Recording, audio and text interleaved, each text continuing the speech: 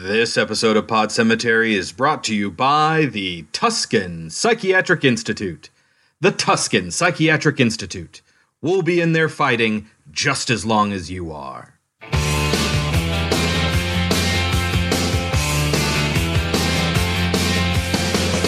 the October with the steamboats, ancient goblins and wallows come at the grand line making a sound. The smell of death is all around.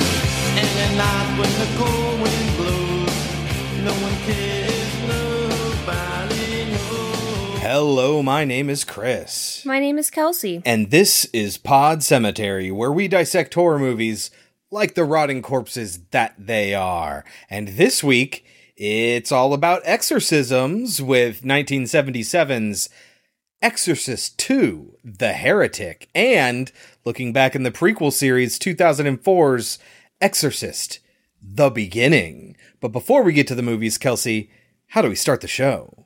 Horror trivia. Give me what you got. Paris Hilton's on-screen demise was the primary draw for what 2005 remake? House of Wax. That's right. Ba-doom. All right. Louise Fletcher, who famously played Nurse Ratched in One Flew Over the Cuckoo's Nest, was originally cast to play which character in Exorcist II before that character was written out of the story? Her mom. That's exactly right. She looks a lot like her. She looks a lot like Ellen Burstyn, who originally played the mother in The Exorcist, but Ellen Burstyn refused to sign on.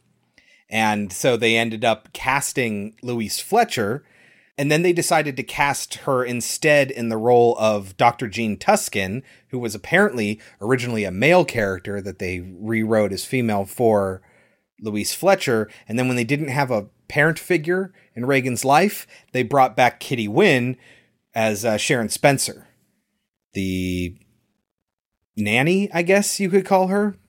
Kind of.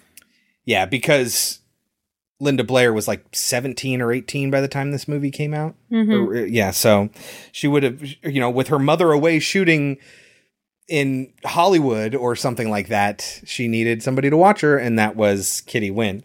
And Louise Fletcher became Dr. Jean Tuscan. Good guess. That was nice. Yeah, no, she very much so looks like Ellen Burstyn. That leads us right into our first film, which is 1977's Exorcist II, The Heretic. Based on characters created by William Peter Blatty, written by William Goodhart, and directed by John Boorman. And there's also uncredited writing and directing by Rospo Pallenberg. Doesn't say exactly what, but he has a lot of material that has to do with the Vatican and stuff like that. So maybe he was a consultant or something on the church. I can't say for certain. Starring Richard Burton, Linda Blair, Louise Fletcher, like we said. Max von Sydow came back. Yeah. Kitty Wynn and James Earl Jones. Now, most of the original cast was completely opposed to doing this, but obviously Linda Blair, Max von Sydow, and Kitty Wynn all came back. Linda Blair had apparently turned down the role just like Ellen Burstyn did, but then they gave her a script that she actually liked and decided to do it. And then she said by the time she actually got in and she was contracted and everything, they had gone through so many rewrites that it wasn't the same movie she signed on for anymore. And she was very disappointed in the script that she actually had to perform. So that's fun. Yeah. What is Exorcist II: The Heretic about? It's just revisiting Reagan now that Reagan's older, and it's basically like it delves into why Pazuzu picked her. It tells you the story of who Pazuzu is, and it's just another priest helping her again, basically. Right. I gotta say that I'm not totally turned off by the idea of a backstory for Pazuzu. I do not think it's necessary, but I'm not totally turned off by it. What upsets me a little bit is that it totally rewrites the ending of the first movie to where nothing they did mattered. Right. Which is a little bothersome. Yes. It's a little bit of a bummer, but oh well. Yeah, they basically act like once the other priest died, it went right back into Reagan and went into hibernation or whatever. Yeah. Yeah. Well, you can rent the movie for $3 or buy it for $8 on, the major services. Should people watch Exorcist II: The Heretic? Not at all. Not at all. No. Absolutely not. This was another garbage week, guys. And remember how I described it? You know what? I think you might have had... I can't remember if I edited it into the outtakes at the end of the episode, or if I left it in the episode where I said, I'm going to put on my magic hat that lets me see into your dreams. Oh, this is my psychic helmet that I put on and I can see into your dreams. That's the plot of The Exorcist 2. I'm sorry, what? And yes, that's pretty much it. And I cannot believe that that's where they took this. It's almost like they're like, well, what if we brought science into the mix and, melded science and spirituality? And that's interesting. And I could see where they may have had good intentions, but they totally did not pull it off. So do not watch this movie. Nope. Maybe for comedy's sake. Wasn't funny. It's boring. I wrote so many times this movie is so boring. But when you first see the machine that they use, you I cannot believe this. Yes, at least the cell has they say some shit that kind of makes it sound like maybe it could be real, and it doesn't look nearly as ridiculous. This just looks like a fucking... It is. It's just a fucking strobe light. They're right. Just like... Doom, but at least... Doom. And you're just like, how's this doing anything? At least in the cell, they were somewhere specific. They were in the subconscious of a specific person. In this movie, they go down and they lower their tone, as they refer to it. Yes, and once you've done it with the machine, you can do it without the machine. Yeah, but that's not my problem. And you can do it across countries. I have a problem with that. No, I know, but that's not what I'm talking about. What I'm talking about is the first time they use it is to go into Regan's psyche, into her memories, into her lived experiences, and then once the doctor goes in there, they just completely remove Regan from the equation, and now the priest can go in there and join the doctor in Regan's psyche, and she's not, it's a place where you go outside of her brain, and that's weird. Yeah, the science makes zero sense, and this movie is a gigantic mess. It's almost like going into limbo in Inception, right? Where you're not in that person's dreams, you're just in this vague other world, other realm underneath dreams. It's almost like that. It's just weird. You ever think about that in Inception? Either that's the case where you're in this just bottom layer of the dream world and it doesn't matter whose dreams you're in, or you're just trapped in a single person's dream several layers deep for however long. Yes. Anyway, not talking about Inception. We're talking about Exorcist II: The Heretic. And you can take our advice or leave it.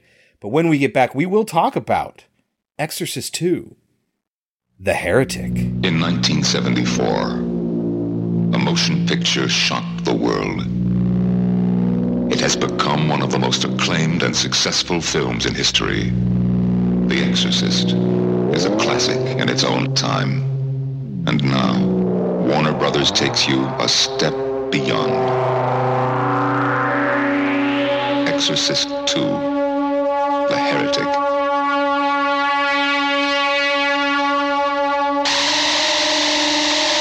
Starring Linda Blair, Richard Burton,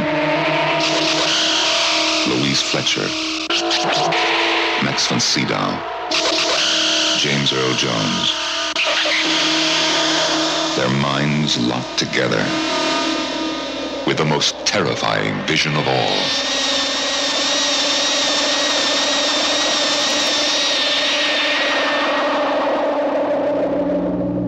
Exorcist II: The Heretic. All right, Kelsey, get us started. How does Exorcist II: The Heretic begin? Terribly. There is a long sequence where it's pitch black and there's just a woman, I don't want to be insensitive. It's probably, I'm sure that what she's doing has something to do with their culture. But when you're just sitting there in darkness, listening to a woman wail and scream.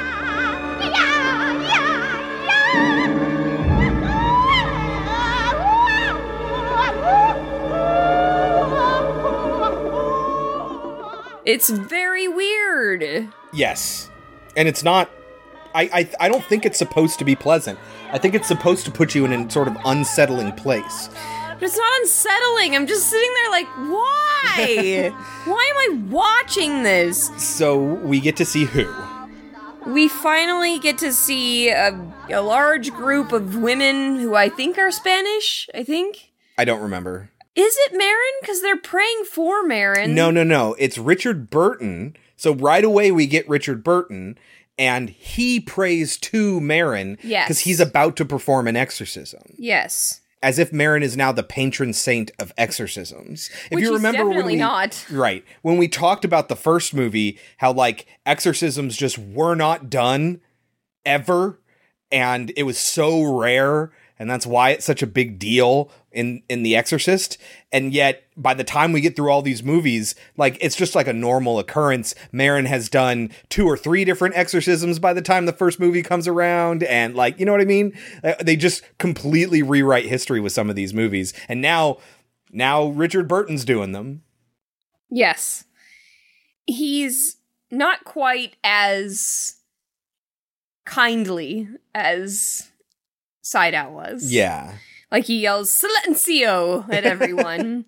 And the woman that is being possessed shouts at him, "Why me? I heal the sick." And as soon as she said that, I knew exactly the point that they were going to make with this film.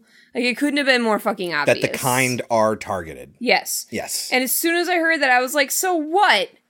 Fucking Reagan is just this beam of innocence Right. and hope and goodness. This one little girl who was pretty unremarkable. Pretty unremarkable, yes. Like, At the not like a beginning of The bitch or Exorcist. anything, but she Right. was just a regular average girl. Uh-huh.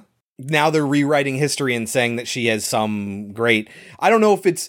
maybe it's the power that they have, because we find out later that she has kind of a healing power, but she absolutely hadn't realized that power in the first movie. Yeah. And they only kind of brush against it in this movie, too. Yeah. That she has this healing power. Mm-hmm. So the girl ends up lighting herself on fire. She doesn't. She just catches fire. No, she lights herself on fire. When? I thought she just went up in flames. No, I'm pretty sure she lights herself on fire. Oh, well, whatever. It doesn't matter. It's an interesting shot because at first she's laughing, and then it's not till the very end that she finally starts to scream. Mm-hmm. And then tap dancing. Okay, so I thought, and I think you thought as well, you can correct me if I'm wrong, that it's almost like young Linda Blair was in movies as a child, probably one of those kids who learned tap dancing, took tap dancing class. Oh, I took jazz and tap and hip hop or whatever, right? As if that was somehow going to help her in her acting career. And now they just needed to, oh, you can tap dance? We'll put it in the movie. No. She had to learn tap dancing for this movie. For the 2 scenes? Yes, and she hated it. And it's totally stupid that it's in this movie. It's so stupid and pointless. Literally, there's 2 scenes, and one of them is kind of similar to what happens in Suspiria. She's like getting knocked around while she's dancing. Uh-huh. It's not nearly as cool. It's not nearly as interesting. Yep. And it lasts for like 2 seconds, and you're wondering, why did she need to be tap dancing? And there are no consequences for the fact that she's in public or whatever when this happens. So why did it need to be tap dancing? So then she goes to see her fucking therapist, who apparently her mother has entrusted her with legal issues. Yeah, apparently. This is Louise Fletcher, Nurse Ratched, who plays Dr. Jean. She works in, like, the coolest kids center ever. So cool. It is all these, like, glass rooms that you can see through, and it's all these mentally challenged kids. Yeah, it's like kids with, emotional disorders or learning disabilities, or they have autism in some way or another, or we weren't quite certain if one of the children was deaf, or if that was the way they were speaking was a symptom of some other disease or whatever. But yeah, it's just these young kids that have these debilitating issues, and it seemed like a great facility. If not a little unrealistic for the time period. Sure, yeah. But so Reagan lies through her entire session. She tells her she can't remember anything. And she's like, I don't believe you. She's like, oh, I just remember I had bad dreams. And because we do learn at the beginning of at the end of the first one that she has no memory and she doesn't recall the stuff that's happened. And this is when the doctor is like, well, I have this super cool machine. And she's like, we can dissolve the bad dreams together using the machine. To which Reagan says, I don't think you're ready for it. Meaning that her dreams are that bad. Uh-huh. Meanwhile, back at the Vatican, Father Lamont is talking to the Pope. The Cardinal. Oh, the Cardinal? Yes, the Cardinal. Paul Heinried, who was Victor Laszlo in Casablanca. This was the last movie he ever filmed.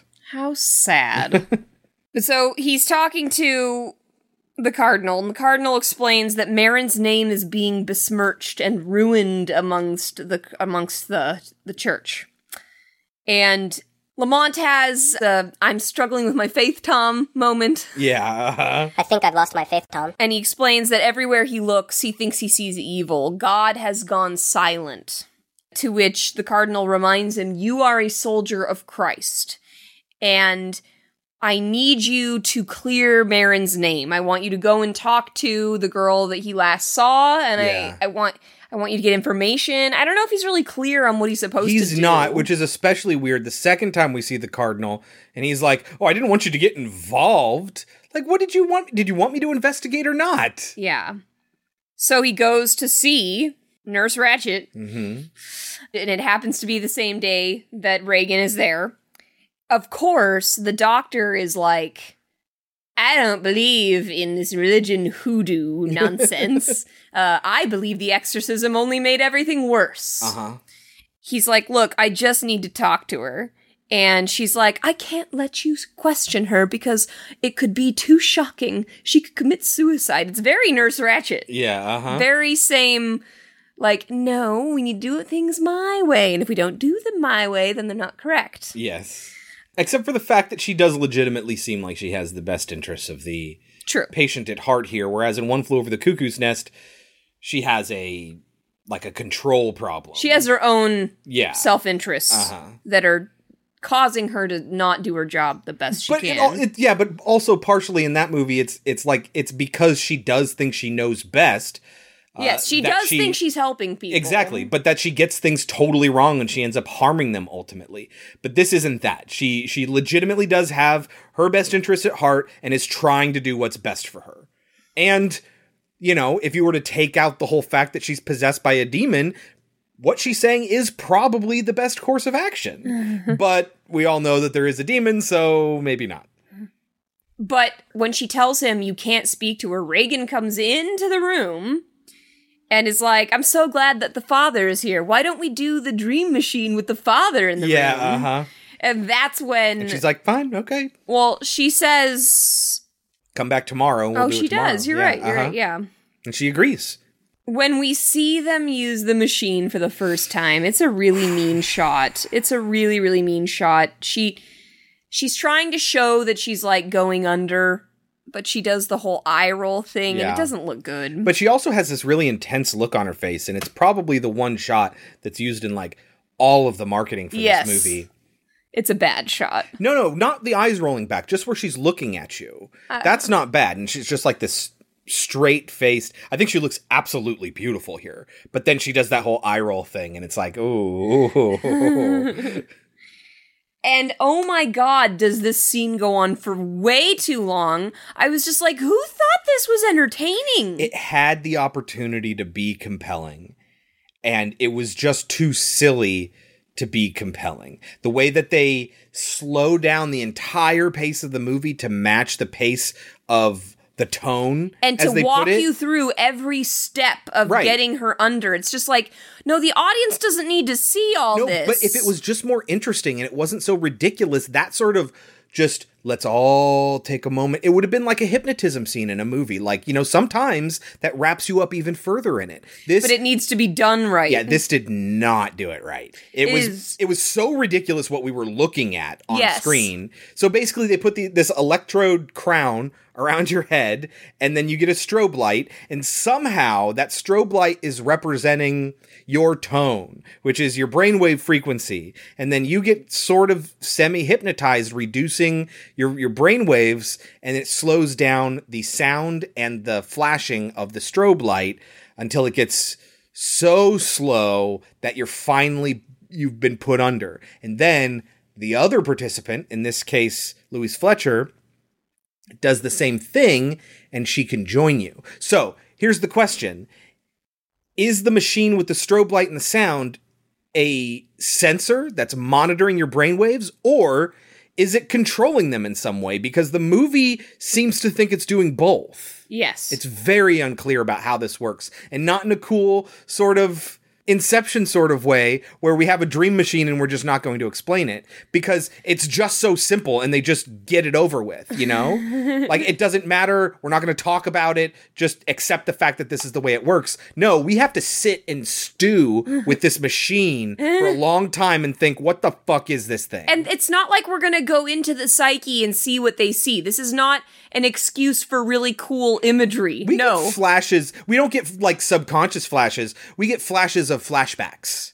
We get to see a locust flying. We get to see... Oh my god. A really bad puppet locust flying. A terrible puppet locust flying. And we will watch that, guys, several times and not for like a quick moment. Yeah. It will sit on this puppet and you're just sitting there like, oh my god, people watched this in a movie theater? Yeah.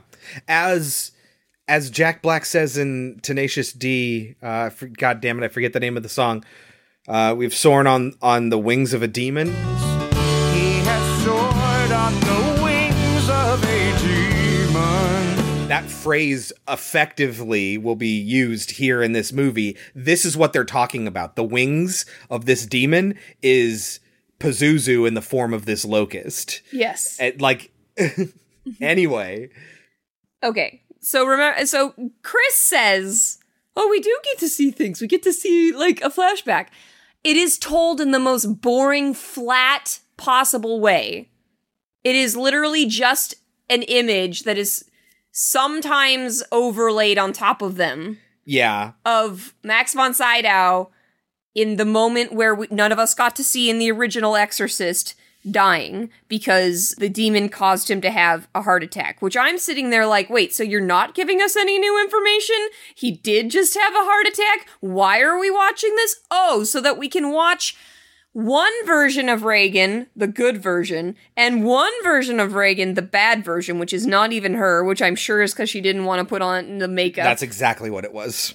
And shout out to Chickapedia, she did mention that on Twitter, but we did already know about that, yes. We get to watch the two of them groping Nurse Ratched. Yeah, they're supposed to be groping her heart, but it looks like two young women just grabbing at this woman's her breast. Boob. Yeah, So poorly put together. I don't know what they were fucking thinking. So what's happened here is that Louise Fletcher, Dr. Jean, is starting to, have seize up. She's starting to have a heart attack.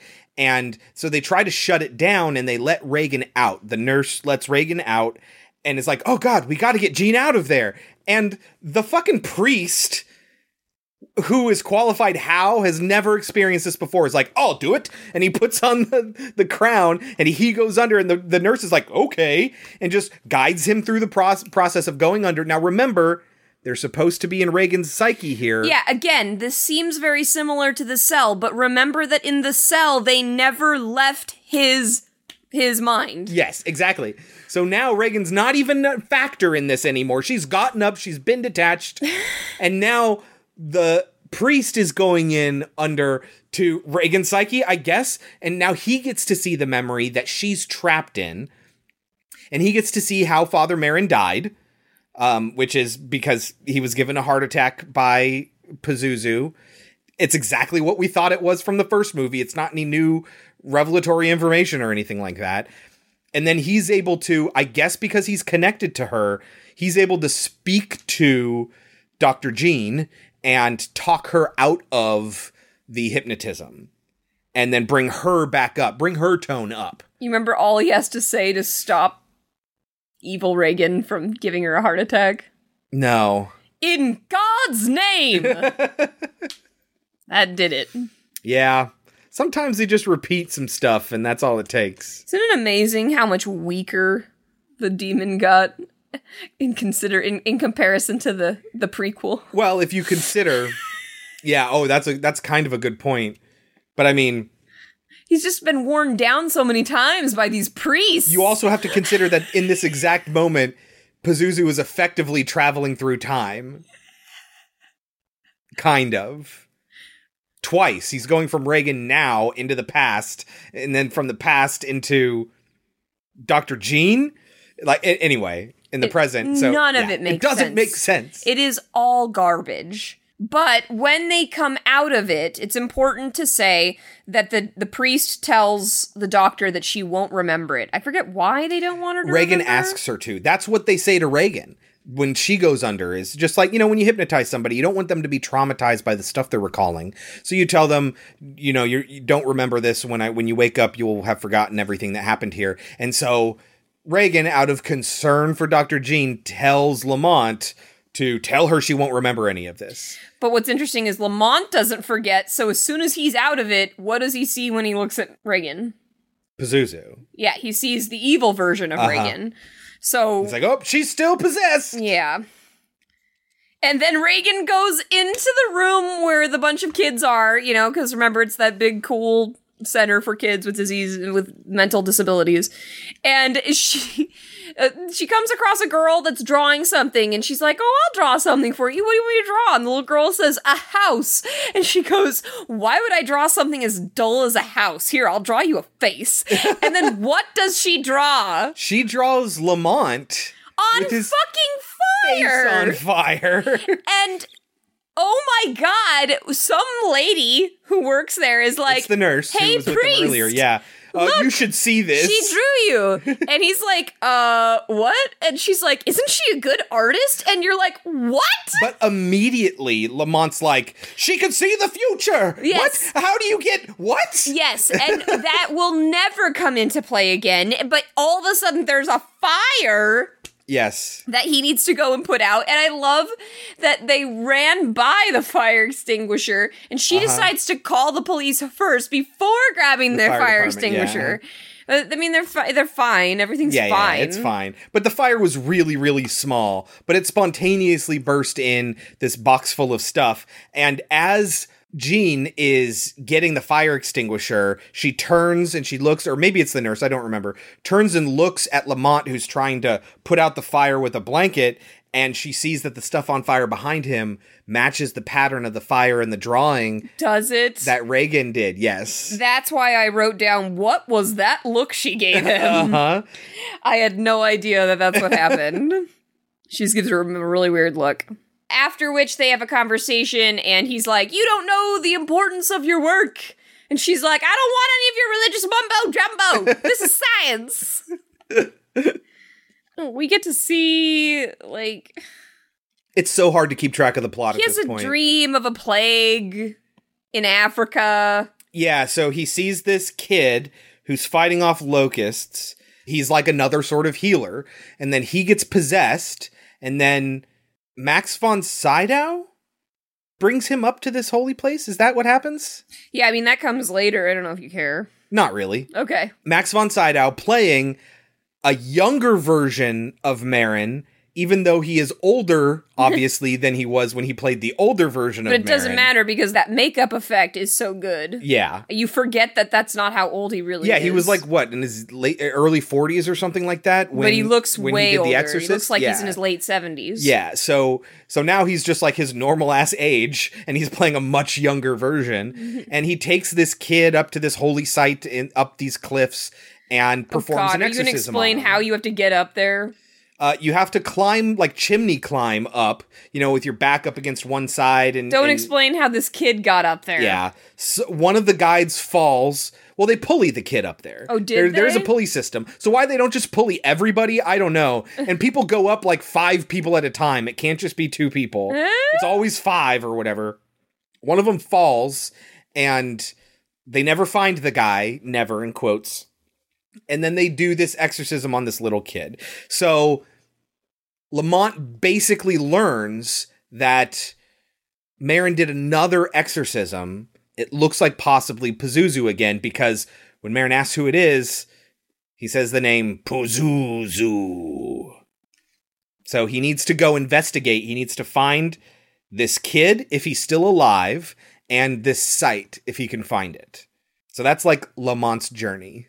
Meanwhile, we get a weird scene of Reagan also having a nightmare where, like, she wakes up on the edge of her balcony. So there's this weird moment where she sort of walks through the railing. So she has this balcony that's... No, there's a gap in the railing. I know! It's the most ridiculous thing. I know! And she just hangs out up there? Yes. Are you kidding me? Yes.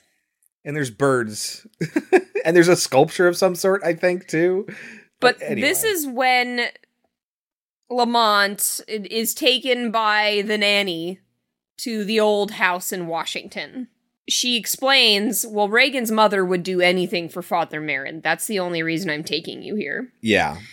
She asks, are they going to turn Father Merrin into a saint? And he goes, the world doesn't want saints anymore. Right. And that's probably, I would say very true, but I think there are a couple of people that are on the path to sainthood right now. He asks her questions. He wants to know if the demon knew Merrin, and she explains that yes, he did. He even called out his name. It was as if he was expecting him to come. Mm-hmm. And she admits to the father here, I quit working for the family after what happened. Mm-hmm. And I tried to stay away for like 2 years, but I was absolutely tormented. And for some reason, the only time I'm ever at peace is when I'm around Reagan. Uh-huh. That terrifies me. Can you explain that to me? Yeah. And he's like, well, you should probably talk to a priest. And she's like, I thought I was talking to one. He's like, what does he say? I'm not here for you. Just stone cold. I love it. Stone cold. It's awesome. Finally, I came back and found that when I'm with her is the only time I'm at peace.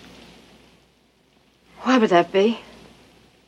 I can't understand it. It frightens me. Have you tried a psychiatrist or a priest?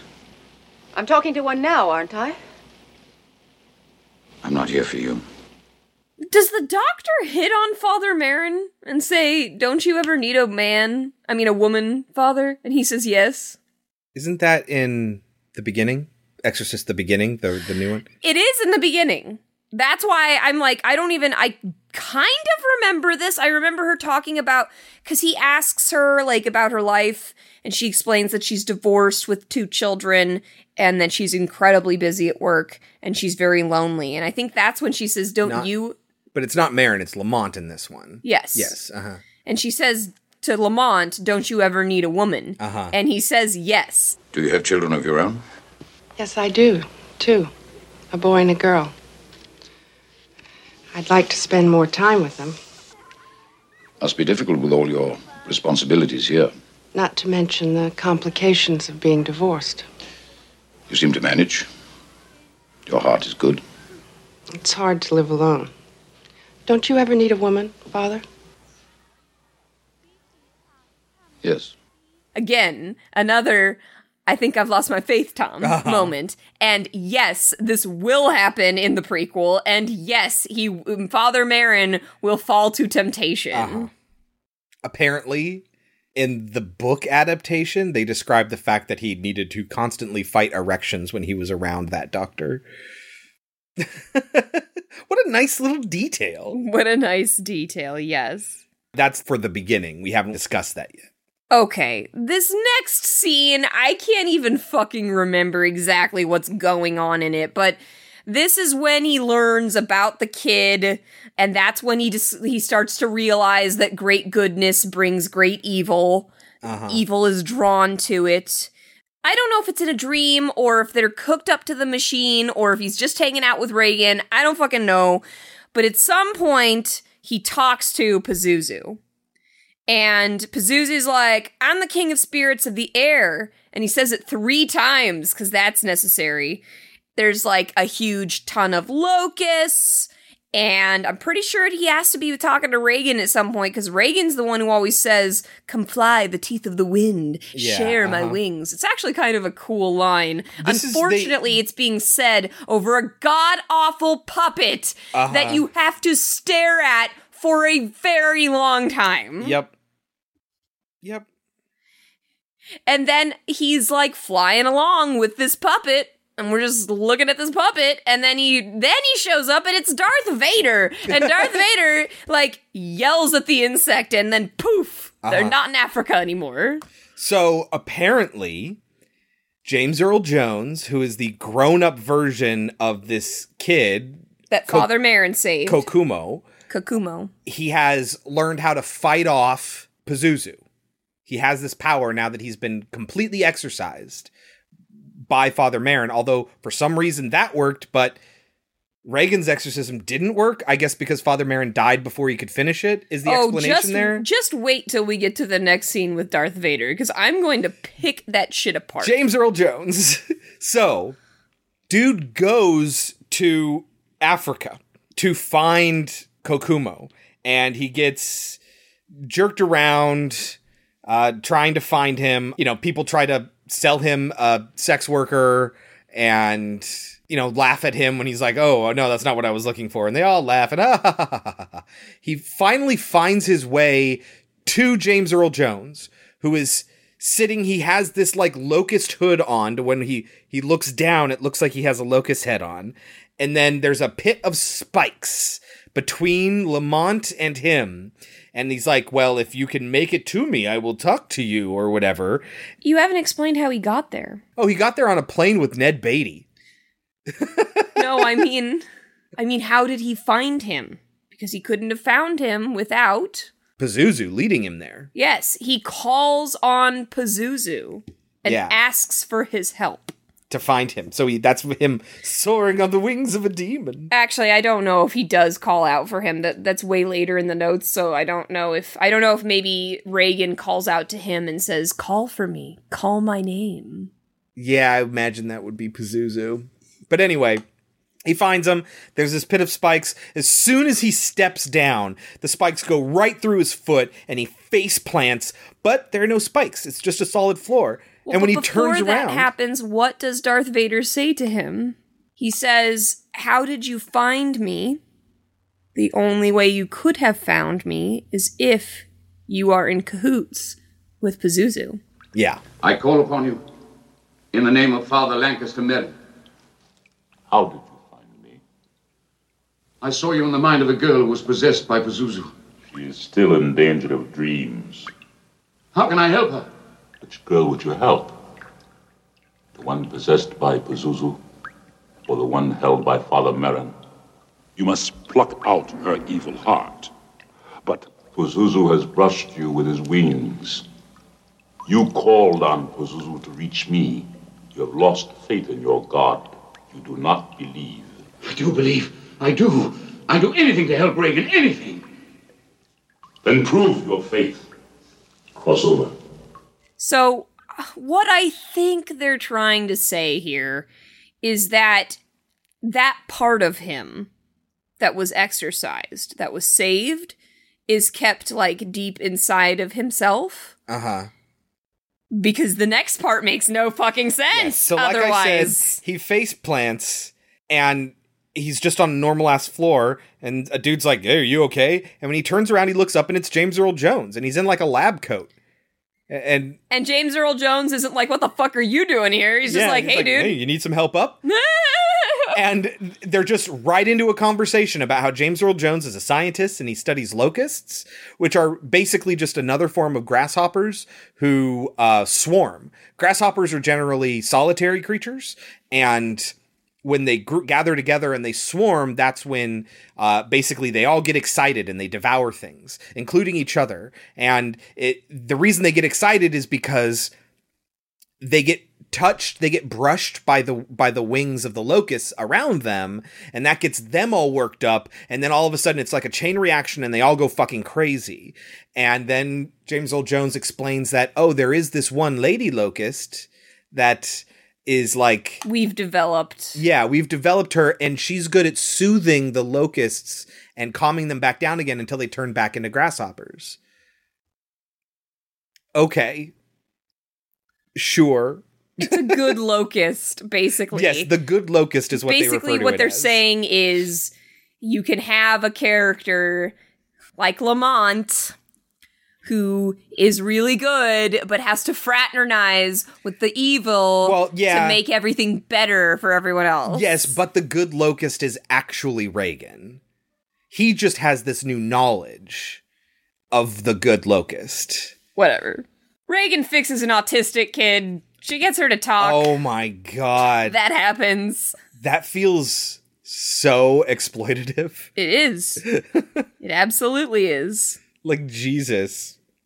But the point is that she has the power to heal. And that explains to Lamont why Pazuzu is attracted to her. Just like James Earl Jones, Kokumo as a child had this power to calm swarms of locusts and prevent them from devouring crops. And just like that woman at the beginning, who was a healer and then was consumed, that's what Pazuzu is attracted to. And that explains why Pazuzu is still attached to Reagan. Yes. Because he was never fully exorcised. I'm just gonna skip a whole bunch of boring shit. Like, I just kept... Oh, they steal the machine. What else? They go to Georgetown. Well, okay. What happens when he goes to the place where Father Merrin went with the kid? Do you remember? Oh, yeah, there's that whole thing. So it's on his way looking for Kokumo. He goes up there and he talks to this priest at the top of this temple. Who spoke with Merrin. Yeah, who knew Merrin. And then he says, you know, well, what happened when they came? And the priest is like, oh, well, this one dude fell and then we never found his body. And then he looks down and he's like, oh, he's probably over there.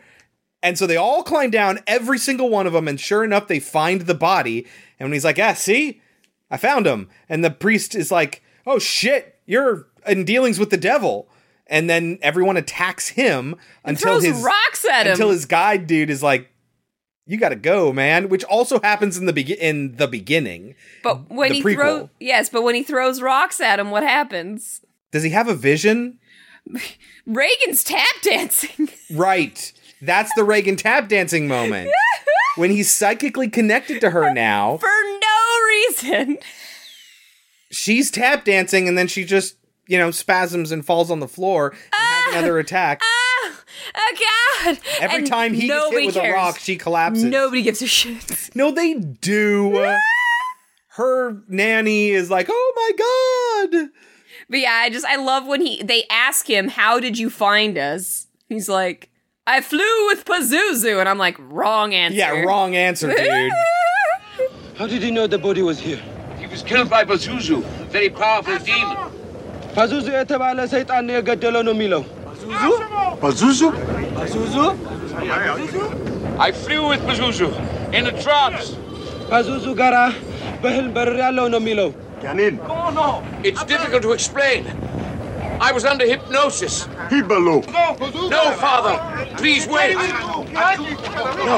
No. Father Abbott, listen to me. He will not speak to a devil worshipper. I'm not a devil worshipper. Yeah, so he has to get away. He goes back. He finds Reagan. The two of them decide that, yes, she is still possessed and they need to do something about it. And so against the wishes of both Sharon, the nanny, and Jean, the doctor, Nurse Ratched, they steal the machine and they go running away. This movie just devolves here. Yes. It just is a huge mess and I can't make sense of it. So Sharon and Jean, the doctor... And it never ends. It just keeps going and going. They pair up and try to catch up with them, and then there's a series of things which mean they can't do it, but they get on a plane. Meanwhile, Lamont, in a trance, gets on a train, and Reagan follows him, and then he snaps out of it as soon as she almost gets caught reaching into his pocket like she's going to pickpocket him. Whatever. But the point is, they all get there around the same time.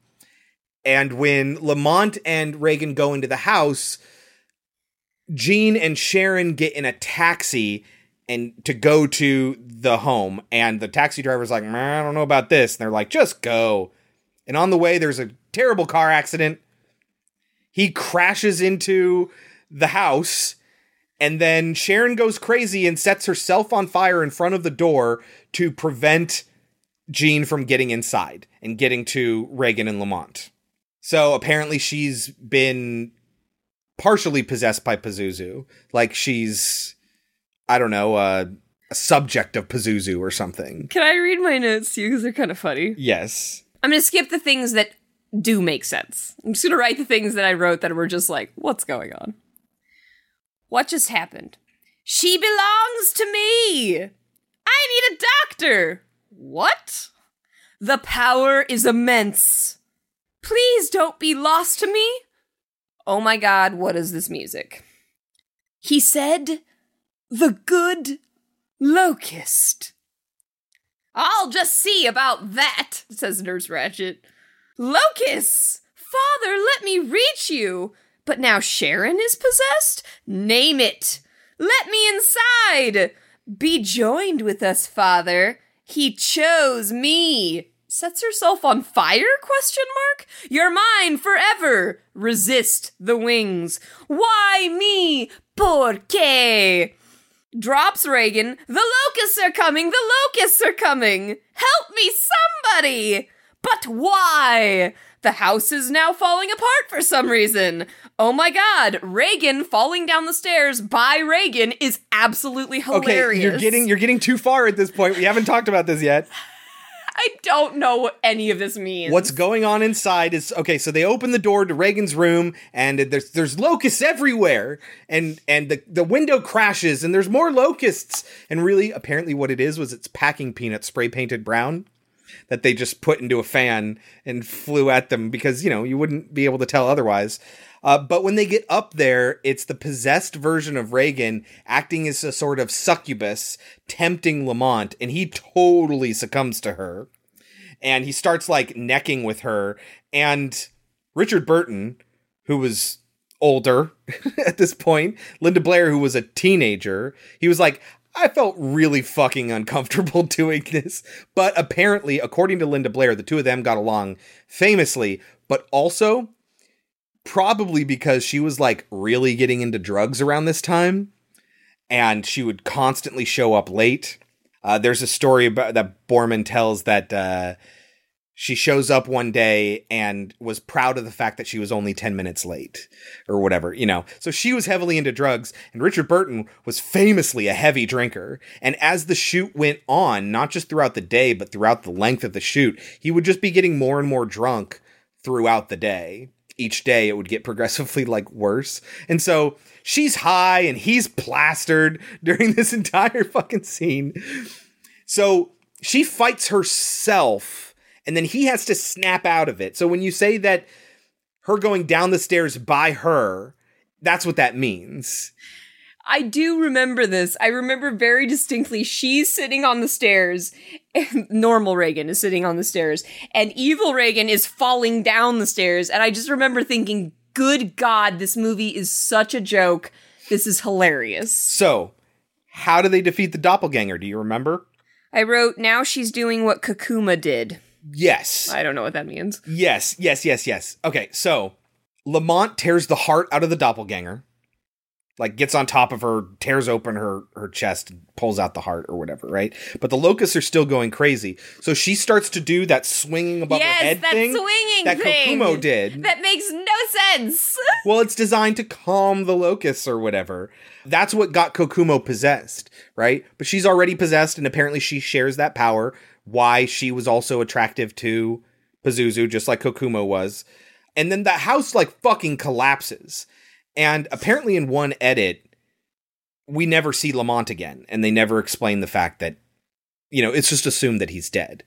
But in this one, they both get out of the house. And now it's Lamont, Jean, who did absolutely fuck all, and Reagan are outside of the house and it's completely collapsed. And apparently everything's okay now? At some point, I wrote, oh my God, when will this end? And then I wrote, because I do remember this too, Nurse Ratched is like, I understand now. And I'm like, no shit, you understand. She says in the big crowd. You just saw the house come apart. You saw demons. And she sticks around, apparently to answer questions, while Lamont and Reagan go walking off. And, she still has a mom. Like, she's not an orphan just because Sharon died. Like, you're still her therapist who her mom put in charge of her. And you're just letting her walk off with some strange priest in Washington, D.C. That's the end of the fucking movie. As somebody asks her, like, tell us what happened. And I wrote, yes, please tell us what happened. I would like to know how this goes for you. That's the end of the movie. Ugh. Okay, so this is where we get to the good stuff. Good stuff? New York Times review. Given the huge box office success of the William Peter Blatty, William Friedkin production of The Exorcist, there had to be a sequel. But did it have to be this desperate concoction, the main thrust of which is that the original exorcism wasn't all it was cracked up to be? It's one thing to carry a story further along, but it's another to deny the original, no matter what you thought of it. I thought it was something even less than good. But this new film is of such spectacular fatuousness that it makes the first seem virtually an axiom of screen art. The BBC, Mark Kermode, said, Exorcist 2 is demonstrably the worst film ever made. Whew.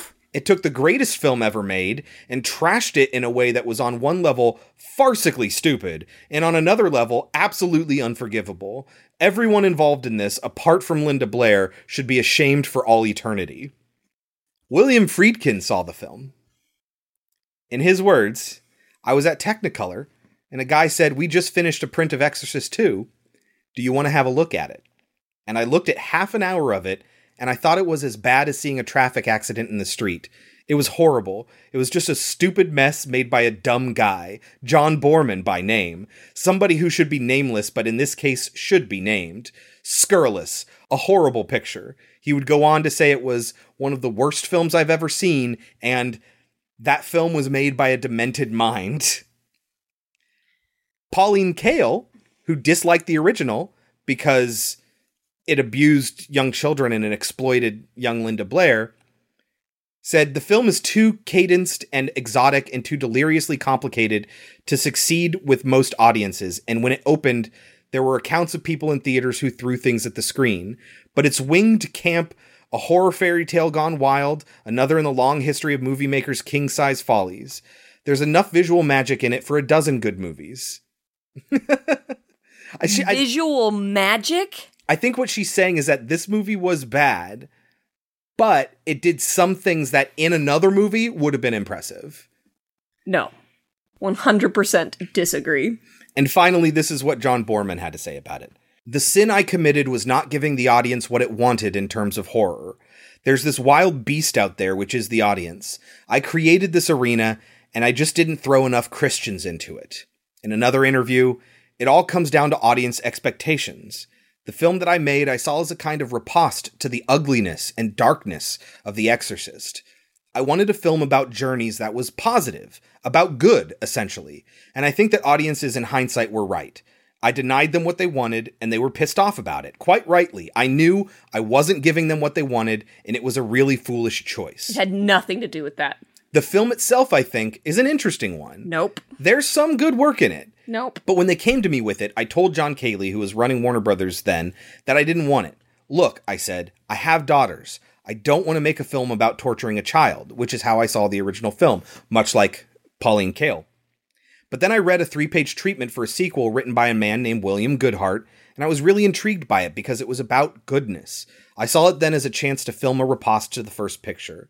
But it had one of the most disastrous openings ever. There were riots, and we recut the actual prints in the theaters, about 6 a day. But it didn't help, of course, and I couldn't bear to talk about it or look at it for years.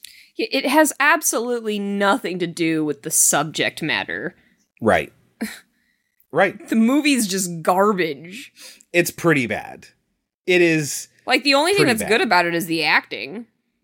And that's just okay. And even then, what they're given to act isn't great. Right. Yeah. It's such a bummer. All right, so Kelsey, with all those reviews in mind, what do you think this movie has on Rotten Tomatoes? Okay, if I had to guess, is it 0? It's 15%. Jesus. Hokey mystical effects, lousy plotting, and worse acting directly tarnishes the first's chilling legacy. Metacritic of 39. It says worse acting. Do you think 15% is overrated or underrated? Overrated. What would you give it? I would not give this a 0. I'm gonna give it a 5. You know, I think 15 is right. Why are you giving it that high of a score? Don't you remember The Turning and how bad that was just last week? I gave that a 10. This is better than The Turning. No. I absolutely think it is. I disagree. I would rather watch The Turning than this. I think that this has some camp value that The Turning does not. This is so boring. I will never watch this again. I've seen it twice. I have no reason to watch The Turning ever again. I'm upset that I had to watch it partially for the few clips that we put into last week's episode. Like, this is better than The Turning. I disagree. At least The Turning had some visuals that were interesting to look at. This had nothing. Everything was so boring. It was boring to watch. It was boring to look at. It was boring to pay attention to. I don't know, when they're in Iraq or wherever it is at the beginning of the first Exorcist, it's one of my favorite parts of the movie just because it's so unique. And it's interestingly shot. I love when you think about Christianity and the impact it had around the world, and you end up going to places like the Middle East and Africa, like to see the impact that it's had around the world. I find that intriguing, and I don't know, I like it about this. And the beginning does a similar thing. Listen, 15 is not a good score. All right, anyway, that is Exorcist 2, The Heretic. So the first movie was called The Exorcist, but they had to take the off of the front, I think, because all the subtitles to all of these start with the, and you don't want The Exorcist, The Heretic, and The Exorcist, The Beginning. So instead, it's just Exorcist, The Heretic, and Exorcist, The Beginning. But before we get to the next movie, Kelsey, horror trivia. In the 2017 movie Get Out, what technique does the mother use to get her daughter's boyfriend to quit smoking? Hypnotism. Hypnosis. I don't know if whatever. I don't know if which one's the appropriate one. I would probably say hypnosis. Anyway, Kelsey, Renny Harlin was not the first director selected to direct Exorcist: The Beginning. How many directors were signed on before him? 3? 3 total. It was 2. I'll get really into it, but there was John Frankenheimer, who signed on originally, and then he was dying, and so he stepped down. And then there was Paul Schrader, who actually filmed an entire movie. And then they hired Renny Harlin to refilm like 90% of it. I'll get into why that is when we're done with this movie, but I just thought that was really intriguing, and I wanted to put that little seed in your mind here that this is the second time they filmed this movie almost in its entirety. And this is what they got. And I'll tell you right now, they got exactly what they wanted. And that is the movie Exorcist: The Beginning from 2004. Directed by Renny Harlin, the third time around, I guess. Based again on the characters created by William Peter Blatty. Screenplay by Alexi Hawley and story by William Wisher and Caleb Carr. Starring Stellan Skarsgård, Isabella Scorupco, and James Darcy. What is Exorcist Beginning about? It's a prequel, obviously, and it tells the story of Marin before he ever had any contact with Regan. It tells the story of his first exorcism that he gives. Yeah. So before he even met Pazuzu in the prequel storyline portion of The Heretic. That's the second time he met Pazuzu now. We're finding out that he met him once before that. And so he's met Pazuzu 3 times after we've seen these movies. Yeah. Yeah, so it's like there's the first movie, and we have no reason to expect they've ever met before, other than the fact that Pazuzu knows things about him. Well, we know that he's performed exorcisms before. They do tell us that in The Exorcist. Yeah, like once or something like that, and it went poorly the or way whatever. that they talk about it, it makes it sound like it happened once. Yeah, but then we see that one in The Heretic, which we just talked about with So Kakumo. that must be Kakumo. Yeah, and now we're finding out that there was one before that. You know that little statue he finds in Iraq? That's going to play a big part of this movie. He'll find it and lose it again so he can find it again in the first Exorcist. And not be like, oh my God! When he finds it the second time. He's just like, oh, what's in this? the first movie, yeah. Oh, God. So yeah, it's the first time he met Pazuzu. The movie is available for free if you're a Sci-Fi subscriber.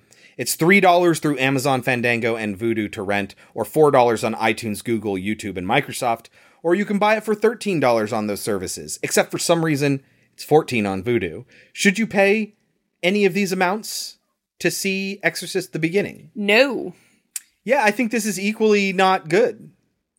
We told you last week that we went and we knew that this was going to be a bad week, and it was. It's the worst prequel, and it's the worst sequel Yes. that we get this week. The next time we do The Exorcist, it will be the best prequel and the best sequel. So be ready for that. This is the shit town right here. Yes. Do not watch it. Although Stellan Skarsgård does a respectable job in this. He's fine. Yeah. It's more impressive how much he looks like him than anything else. Right. I'd say he looks like him as much as Louise Fletcher looks like Ellen Burstyn. Yes, they're like, you look at them and you're like, you are definitely the character like that you're supposed to be. They cast you because you look like this person, and yes. He does a fine job, I guess, but this movie, oh my God. Oh, also plus Nazis. Oh my God, yes. It's just... This is not what you came to The Exorcist for. Oh, it's also hell of gory.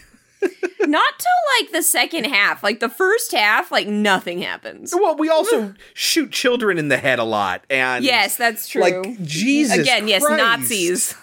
Oh, so, stuff sloughing off of people's faces. But again, that's the second half of the film. Nothing happens in the first half. Yeah, the very first scene, you see a bunch of people crucified upside down and limbs cut off and stuff. True. And you're left wondering, what the fuck was that? And you don't find out till way later in the film. And they filmed that. Rennie Harlin, if you guys don't know, he's done a lot of stuff. He directed Cliffhanger. He directed The Long Kiss Goodnight. He directed Die Hard 2, famously the only Die Hard of the first three that you shouldn't watch. He directed Deep Blue Sea. Deepest, bluest. My head is like a shark's fin. Someday we'll have to do that one. But famously, he directed Cutthroat Island, which is one of the biggest Hollywood flops in history. And yet he still was allowed to make movies. But it's a huge production. Like, they blew shit up, and like Cutthroat Island was. And so you can see kind of elements of that in this. These sets are gigantic. You know, there's the archaeological dig set that's like, Jesus Christ. Like, that's pretty big and elaborate. And how much did that fucking cost? And keep in mind, they'd already filmed the movie in its entirety before Rennie Harlin even signed on. Like, Jesus. But no, don't watch it. You can take our advice or leave it. When we get back, we will talk about 2004's Exorcist, The Beginning. Father Merrin. How do you know my name? I was sent here to search for the origin of a powerful evil. This place, it's cursed. You ever seen anything like it? It's a church. Churches were built to exalt heaven. But this, the weapons are pointing downward.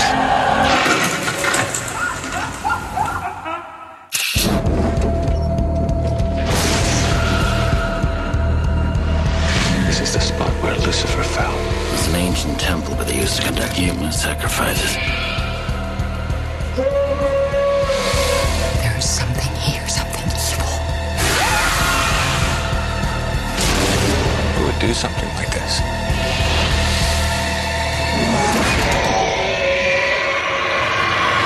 He's coming for you.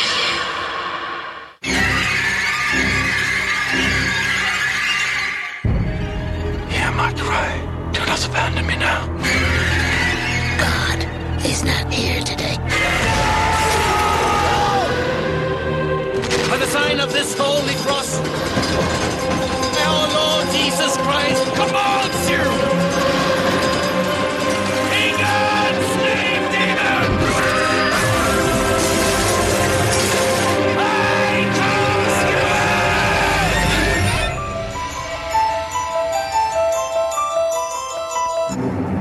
Joseph. Run.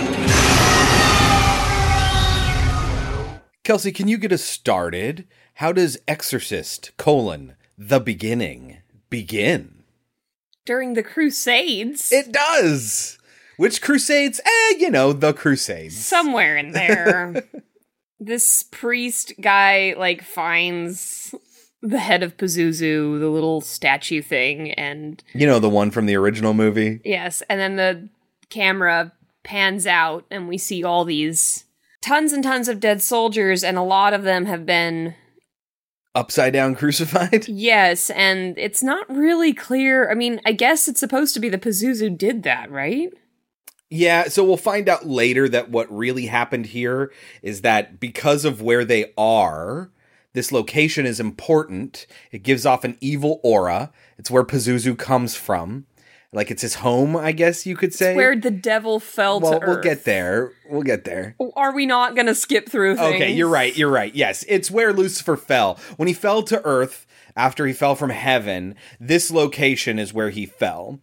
So whenever it sort of breeds conflict and animosity to the people that are there. And whenever there's two forces that are there, they end up fighting. And then eventually they fight amongst themselves. And then it's just all out chaos. And then somebody went through the effort of creating hundreds of crucifixes and then crucifying all these people upside down. It doesn't exactly strike me as the actions of somebody who's behaving irrationally and with aggression. You know what I mean? It takes time and effort to do this. Yes, it does. But still, that's what we're supposed to have taken from this. Cut to 1949 Cairo, Egypt.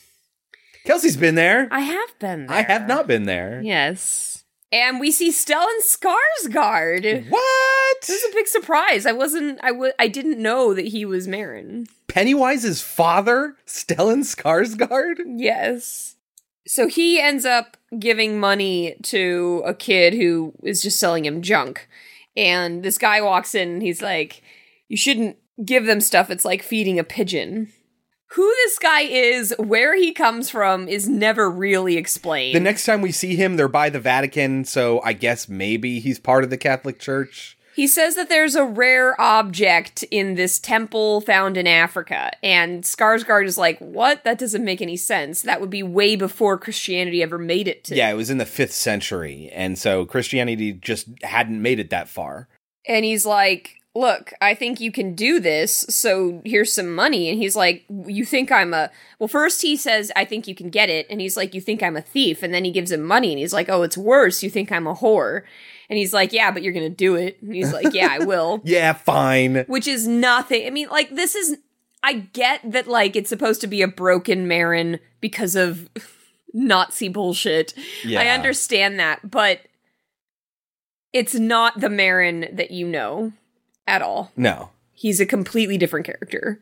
He goes from being this kindly, old, philosophical, heavy in his beliefs priest to this broken man who will make out with chicks and can sometimes be a total dick for no reason. Yeah, but I mean, something really bad happened to him to break his faith, Kelsey. It's true. I think I've lost my faith, Tom. Always. Every exorcism movie. I think I've lost my faith, Tom. But he tells him that there's a mythical demon that they believe is there, or whatever. So he's got to go. But the scene ends with a baby crying, and then everybody turns and looks at this woman. As if the baby's been upset by the presence of this demon artifact. And then we get some Hellraiser dialogue, and it's like, it was always yours. And you're like, what? So what we actually get, the physical thing that we get here is like a cloth wrapping of this Pazuzu figurine head thing, and it's aged and crusted up so much that it still holds the shape of the figurine still. So you can see exactly what it was wrapping. But obviously the figurine's been lost, and that's what Marin is supposed to find. Yeah. And he says, I'll take it. He says, I don't know, or whatever. He goes, you already have. Just in Hellraiser. What makes you think it's in a church in Africa? Major Granville in Nairobi is in charge of the dig. He's been persuaded to let you join it. You're assuming that I would say yes. You already have. So he goes to this church in Africa that should not be there, and he sees on the drive to the temple, he sees these tons of crosses, a grave site, and he's like, what the fuck happened? And he goes, 50 years ago, the plague hit us really bad. Everyone died. Everyone died. Which, of course, leaves the question, who buried the bodies? Exactly. Then we get to meet the two people that he's going to work with. I'm not quite sure who the guy from Snatch is supposed to even be. He's like the head of the dig site, I guess? Yes. Yeah. So that's Alan Ford. Of course, yeah, we know him. He's Bricktop in Snatch. He was also in An American Werewolf in London. As who? Way back when he was the taxi driver. Oh. But so he's talking to the main woman. Isabella Skorupko, who is Sarah. She's a doctor on site. You know her from GoldenEye. She's Natalia, the one, if you ever played the game, the one you have to escort. It's really fucking annoying. She was also in Reign of Fire, which, do you think we'll ever watch Reign of Fire on the show? I don't know, maybe. It's okay. Not really a horror, it's more of an That's action. what I'm saying. Yeah, but it's like, it's... I Dragons. Don't know. Yeah, I don't know. But so he is very interested in her, and she is very not interested in him because he's got all kinds of weird shit on his face, which will get worse as Pazuzu becomes more and more powerful. Yeah, which is never explained. In this movie, guys, Pazuzu is able to take on whoever he wants at whatever time. Yeah, it is nothing like the Pazuzu that we met in the first Exorcist, who can only take on one person at a time, and it takes time and energy to do so. Yeah. In here, he can just go from person to person. And it's funny because they will talk about the fact that he is, like, the god of the winged creatures. Yeah. But they won't get into Locust. Right, they don't even mention Locust. Not once. But obviously they get it from that. I mean, fuck, his name is Pazuzu. They didn't name him Pazuzu until The Heretic. So... obviously, The Heretic is canon. Yeah. And they don't go into any of the plot elements from The Heretic. I mean, like I said, they do make him of winged creatures, but that means, like, crows. Yeah. And stuff. But he also is apparently the god of hyenas. Yeah. But I think the point is that there's an evil influence around. One of these characters is actually possessed, but because of this location... Pazuzu's influence is great. So I don't think necessarily that Pazuzu is hopping from person to person. It's just that people are more subjected to his influence. Father Merrin also finds out that no one of the Turkana, the people who live in Africa, or in this area of Africa, they will not go into the church. Because they believe that there are evil spirits in there. Let's explain. This is an archaeological dig. They're excavating a site. They found the dome of a church. The excavation is digging up this church from being buried. And all that's been revealed at this time is the dome, and you can go into the church through this roof. But none of the villagers will go in there. They refuse. We also haven't mentioned the fact that Father Merrin is not really Father Merrin right now. He's telling everyone he's not a priest. Yes. He's quit. Yes, now he's just an archaeologist. Which... it's not... I think it's fine. Doesn't the church pay for your schooling? Yeah, I don't know. So he's just like, thanks for the degree. Yeah. See you later, bye. But so he's introduced to this family. A father and two sons. And he is told, we are Christians. And what is the youngest boy's name? Joseph? Joseph, yeah. So Amekwi is the name of the father, and Amekwi, who's so proud of being Christian, he has two children, Joseph and James, obviously biblical names. And then there's another person whose name is Chuma, who's Merrin's guide. He's basically his right-hand man throughout this movie. But yeah, so when Marin sees the church, he's like, it's in such pristine condition. He's like, it's almost like it was buried as soon as it was created. Yeah, it hasn't been aged through time or whatever. It's been protected by all this dirt. Yeah, what'd they do? Did they just build it and bury it? What the fuck? This doesn't even make any sense. And that's when he notices that there are hyenas everywhere, and he's like, what the fuck? It's daytime. And they're like, yeah, we don't know. Ever since we started the dig, they've been coming out at all hours. And while he is investigating, one of the Turkana will have a seizure, and he will pretty much blame it on Father Marin. Yeah. And Marin's like, I wasn't doing shit. I wasn't even near him when it happened. Can we talk about Marin's first name? I think this might be the first time do we get his first name in the original movie? I'm sure we do. It's just a passing reference or whatever. But they say it a few times in this movie. It's Lancaster. Yes. Not Lancaster, but Lancaster. Lankester. Yeah. It's an interesting name. That's his first name? That's his first name, yes. Father Lancaster Marin. Mm. Meanwhile, they try to make... Okay, if you remember the original Exorcist... I forget even who gives it to her. Somebody gives Regan a St. Joseph medal. And when I was younger, I used to think that was what caused Pazuzu to show up. Uh-huh. Now that I'm an adult and I've seen it so many times, I know that's not the case. But it is a weird element of the first film that feels random. Yeah. And then they bring it up here...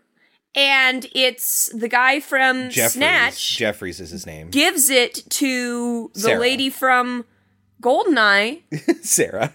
And it's like supposed to have some sort of evil power. And I'm just sitting here like, but wait a minute. I think it's supposed to be... This has always been a red herring. It's supposed to be just a creepy affection gift from somebody whose affection you don't want. But it's the thing that Regan gets in the original film. I think it's just supposed to be a callback, and it's a very poorly implemented one. It's weird, and it doesn't make any sense.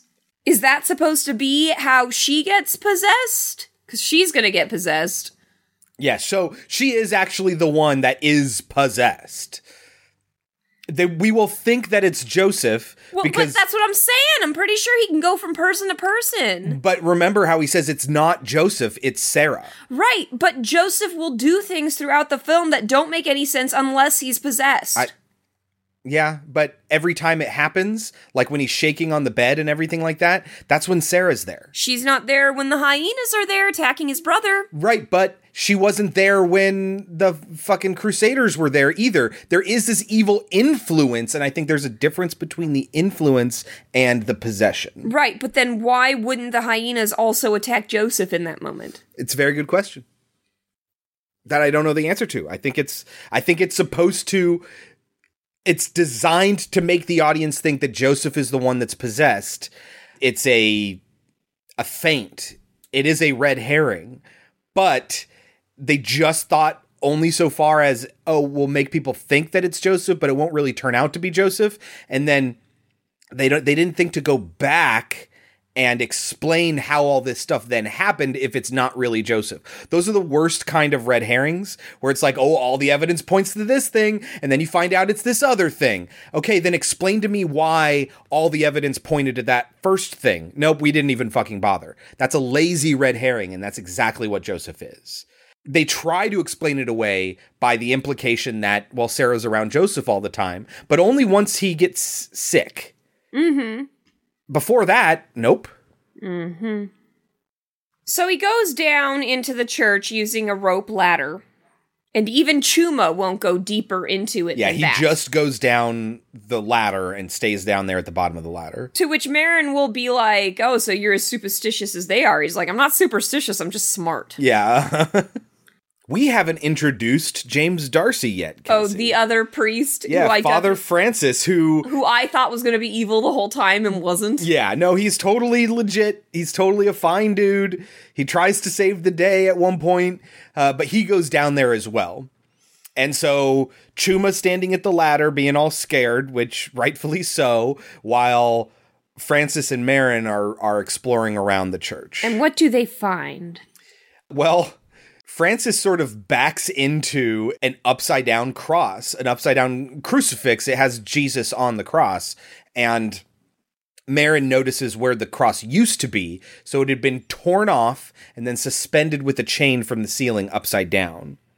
To which Marin is like, okay, I need to talk to the person who has the inventory, because clearly this place has been vandalized, and we need to know what's gone missing. Yeah. The other priest tells him, oh, you can't talk to that guy. And he's like, why not? He's like, well, he went crazy. That's Bessian is his name. That night, we're gonna get the first, temptation moment between Marin and Sarah. You find out that Sarah comes from a German family who was persecuted by the Nazis for helping a Jewish family and were sent to the camps. Now, I'm not going to claim that nobody was ever sent to the camps for helping the Jewish people, but I will tell you this. I mean, I've taught a lot of Anne Frank and stuff, and based on my research, not a lot of German people were sent to the camps. I mean, you had to do some really messed up stuff. Usually if you got caught, you were sent to prison. Mm-hmm. Like regular German prison, but it's very possible that it happened. Okay, the way they treat the concept of Nazis to add immediate gravitas to the proceedings here, again, feels very exploitative. Like, oh, they get the instant emotion of her having the tattooed number on her arm, but no, wait, she's not a Jew, she is Christian. She still gets to be Christian. It's just like they're trying to pull on all that iconography of evil Nazis and persecuted people without actually representing any of them. That's like the concept of Judaism. It just is not fucking addressed in this movie at all. And yet they pull on Nazis quite a bit. Yes. And it feels like, I don't know about this. Yeah, a little bit. But also, we get to see the other priest, so not Marin, but the other guy. And he's very distressed because his cross keeps turning. And I'm like, oh, The Conjuring. Oh. Yeah. Uh-huh. All right. This was before that. At some point, Marin will have... Throughout the film, Marin will have these memories. And we only get a little bit at a time. But let's just tell the whole story right now. Well, the first time it happens... We hear the God is not here today priest, and then time stops, which was a weird moment. I think because that's sort of the linchpin moment in why Marin is the way that he is. So they're emphasizing that. So basically they took the story from Sophie's Choice. Yes. And they put it on Marin, and he had to pick 10 people to die out of a group of Jewish people. Oh, it's a super Sophie's Choice. Yes. Again, a little exploitative. A little bit. So, yes, Father Marin, who is a priest, has to choose 10 people to die, or the Nazis are going to kill little children right in front of him. I know the Nazis did really awful, terrible, terrible, terrible, terrible things. But do you believe that this is a reality that would have happened on the streets? That they would have just killed Christian children because a priest didn't choose 10 random Christian people to die. They're not Christian, they're Jewish. Are they? I assume so. Yeah, what? Movie doesn't fucking say. They imply heavily that they're Christian because they're with the priest. They don't explain why they've all gathered outside of the church. They don't. They don't give us fucking anything. But... They do get us shooting, I think, 2 different kids in the head. And we do get a lot of shots of a little girl, and I'm like, this feels very much like Schindler's List. I'm shocked they didn't put her in a red coat. Right. Yeah. And so Marin has to point out individuals that he once killed, and they are killed, and he tries to pick out the older men. If you're going to do it, that's what Marin chose. And it sort of breaks Marin when the Nazi dude is like, God is not here right now, or whatever it is that he says. God is not here today, priest. And that sort of breaks Marin. He's like, well, fuck, if God isn't here in my moment of most dire need, then what the fuck do I need God for? And so that's why he sort of loses his faith, Tom. That night is when Joseph is going to have his red herring moment. His brother is playing with a dig thing that Marin gave to Joseph. Yeah. He's like, Marin gave it to me. And he's like, haha, you can't have it. And then the hyenas show up and they kill the brother and they leave Joseph behind. And you're like, okay, so Joseph is evil. But yeah, like Chris says, that's not true. He's not. And they never bring it up again. Which is frustrating because the movie shows you that scene, the brother, James, picking on Joseph getting upset, and then hyenas come in and tear James apart, and Joseph is not even looked at. They make a point of this, and then the movie's like, haha, you thought it was Joseph. No, it was Joseph, and then you just changed things arbitrarily so you could have a twist. What a twist! So Marin goes to the asylum to talk to Bessian, who we're going to find out later is Sarah's husband. Yeah. This scene is real bad, guys. He goes into this, like, he's walking through this asylum, the door swings open, and he just walks in, and it smells bad, and then the door shuts behind him, and the guy doesn't even have to look behind him and knows who it is. When he turns to finally show what he looks like, he has a swastika carved into his chest. This only serves to upset Marin. Otherwise, it makes no sense. So it's just Pazuzu fucking with Marin. But why is Pazuzu fucking with Marin right now? Because Marin poses no threat at the moment. Right. All he's doing in any way is motivating Marin. Exactly. Yes, exactly. And so this Bessian guy who is not the same... I thought for a minute there, I was like, wait a minute. Are we finding out that this Bessian guy is that Nazi that killed the kids? No, he's not. But he does, like, say the things that dude said and speaks with his voice and everything. And that's Pazuzu causing that to happen. And then he, like, cuts his own throat. Yes. Kills himself. And then Filch shows up. Yes. Who is apparently the priest there. Yes. And he's like... Now, he says a bunch of shit that Father Marin will say in the original Exorcist, which bothered me. Oh, this is where he got it from. Yeah. Oh, this is where Han Solo got his gun. You know, that sort of shit. Like, fucking stop it, people, with these prequel bullshit things. Yeah, he says, you must be careful. He is the father of lies. Only your faith can save you. Like, all the same stuff that Marin says in The Exorcist. To and Karis, you're just like, way to, like, make a character that we all really liked in the original film. Way to make him not seem original at all. Right. Cool movie. He just got that shit from some other random dude. Then we get this whole dream sequence for Sarah. The hyenas come in. Joseph's petting the hyenas, and I'm just like, oh my god, this movie is so slow. Here's what I wrote around this time. I said, there is absolutely no reason this movie needs to be this long. Exactly. And then I wrote, although I don't see how anyone could say it's as bad as Heretic. I don't know. How do you feel about that, Kelsey? No, I totally agree. Okay. This movie... At the very least, guys, there's some really good acting going on in here. And there's some fascinating stuff. It's just not a good movie. It's boring, it's long, it's slow, but then the movie will do a 180, and all of a sudden it'll just be like, death, death, death, death, and you're just like, oh, okay. This person's head's gonna explode, and then that person's changed out of nowhere. Oh, I'll talk about why that is. And when she wakes up from this dream... The head of the dig site, what's his name? Jeffries. Is in her bed and is mad because he found the little Joseph necklace that he gave to her earlier. She'd thrown it away. Yeah, and she's like, no, I didn't. And he's like, do I repulse you that much? And he's very repulsive in this moment. We should say, though, is that the whole thing with Jeffries sort of does hide the fact that this is a hint about Sarah. She didn't throw it away because she doesn't like Jeffries. That would be incredibly rude. She threw it away because it's a religious symbol and she's possessed by Pazuzu right now. So there's a little bit of a hint right here, which is kind of clever, but it's completely overshadowed by this Jeffries subplot. Yes. And then, do we even see how that scene ends? Does he just run away? Because he's so mad? I don't remember. Or does she hit him? Probably. He ends up going to the bar and breaking... Yeah, he leaves. I don't know why. I don't know if she hits him. I don't know if it happens in the edit or what. It doesn't matter. Anyway, Father Marin will come across her, standing in the room with Joseph, And she's very confused. She's just like, he should have recovered by now. I don't know what's wrong with Joseph anymore.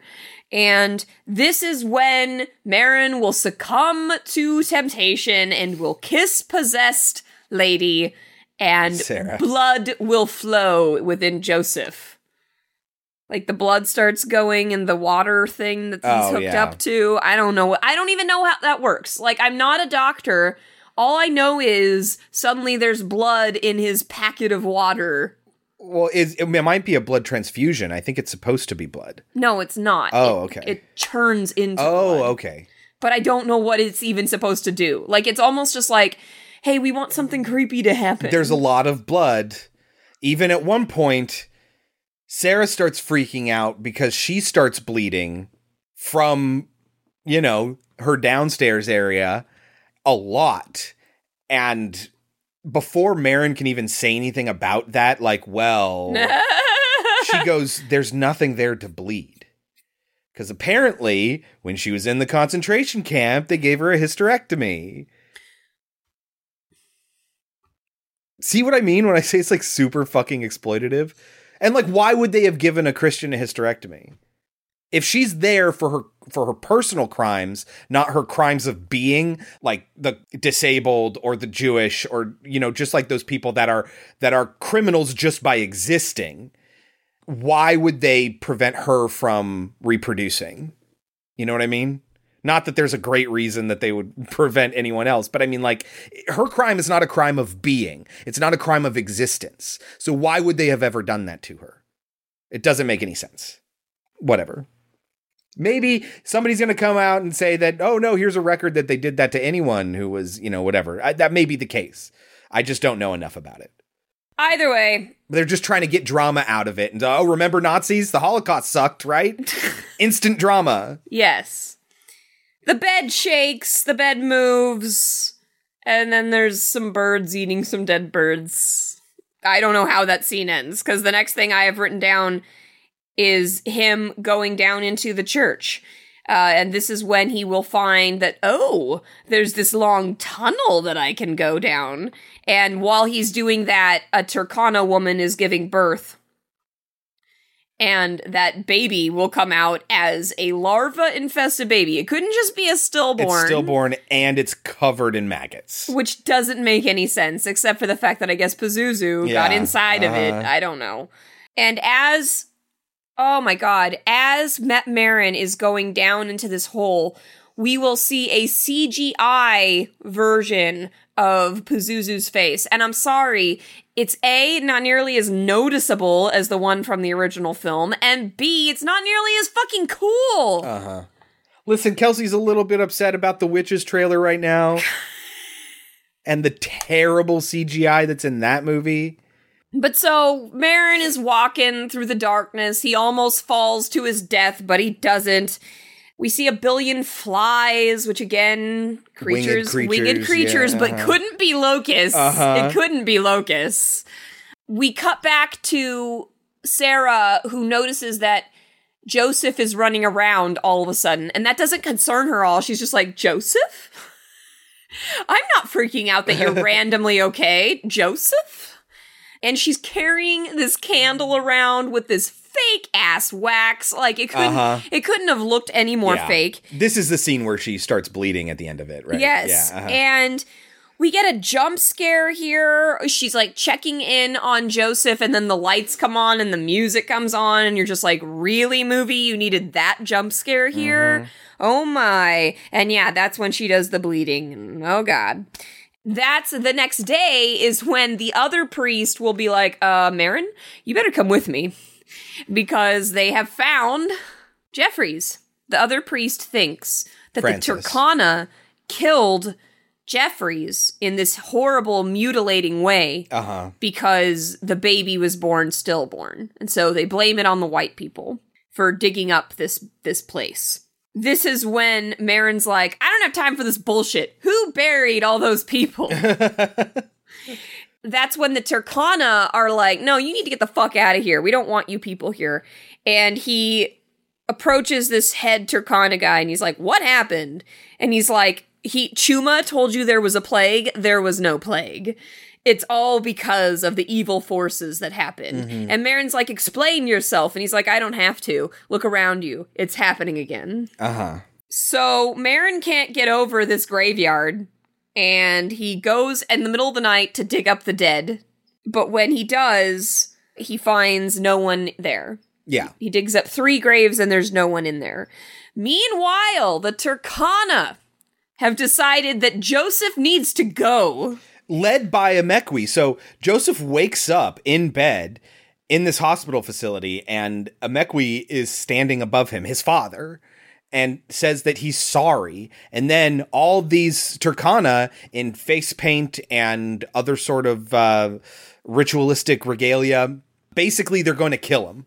And I really hope that this is based on real rites of passage or ritual rites, because if it's not, then it's fucked. I have no idea, and no, I'm not going to do a bunch of research on the Turkana, but I hope it's based in reality. And it's not just like, hey, you know, people in Africa do some weird shit. Exactly. Yeah. And so Sarah is here, and she tries to stop it, but they won't let her, and then the bed shakes, and then all the Turkana start, like, breaking. Like, their legs break and shit like that, just, like, magically. And they're forced to run away. And this is where we're going, oh man, Joseph is absolutely possessed. But no, it's actually Sarah. Yes. And I guess Pazuzu will do whatever Sarah wants him to do in the moment. Right. Because Sarah's like, I don't want this kid to die. So Pazuzu's like, cool. Like, why wouldn't Pazuzu be happy with a kid dying? I don't know. Yeah. I do not know. While Marin has been digging up these graves, the hyenas have been swarming him, but they don't attack him. Yeah. What? Why? It's just supposed to be scary. So dumb. This movie is so dumb. At some point, Marin will get very mad, and the scene will just be way over the top, and this is when I wrote, oh god, the story is terrible. Ooh, the acting is terrible in this scene. Why did they suddenly take a reserved, quiet man and turn him into this total asshole? This is when we find out that's where Lucifer fell, but it still doesn't, they never explain why there's nobody in the graves. You're right. It's just kind of forgotten about. You're right. They do explain why. So Marin asks, if everyone died, who buried the bodies? Marin does ask that question. Yeah. It's unimportant because there aren't any bodies. But I think the church did. Isn't that what we find out? Because the people here aren't Christian, and yet there are crosses over the graves.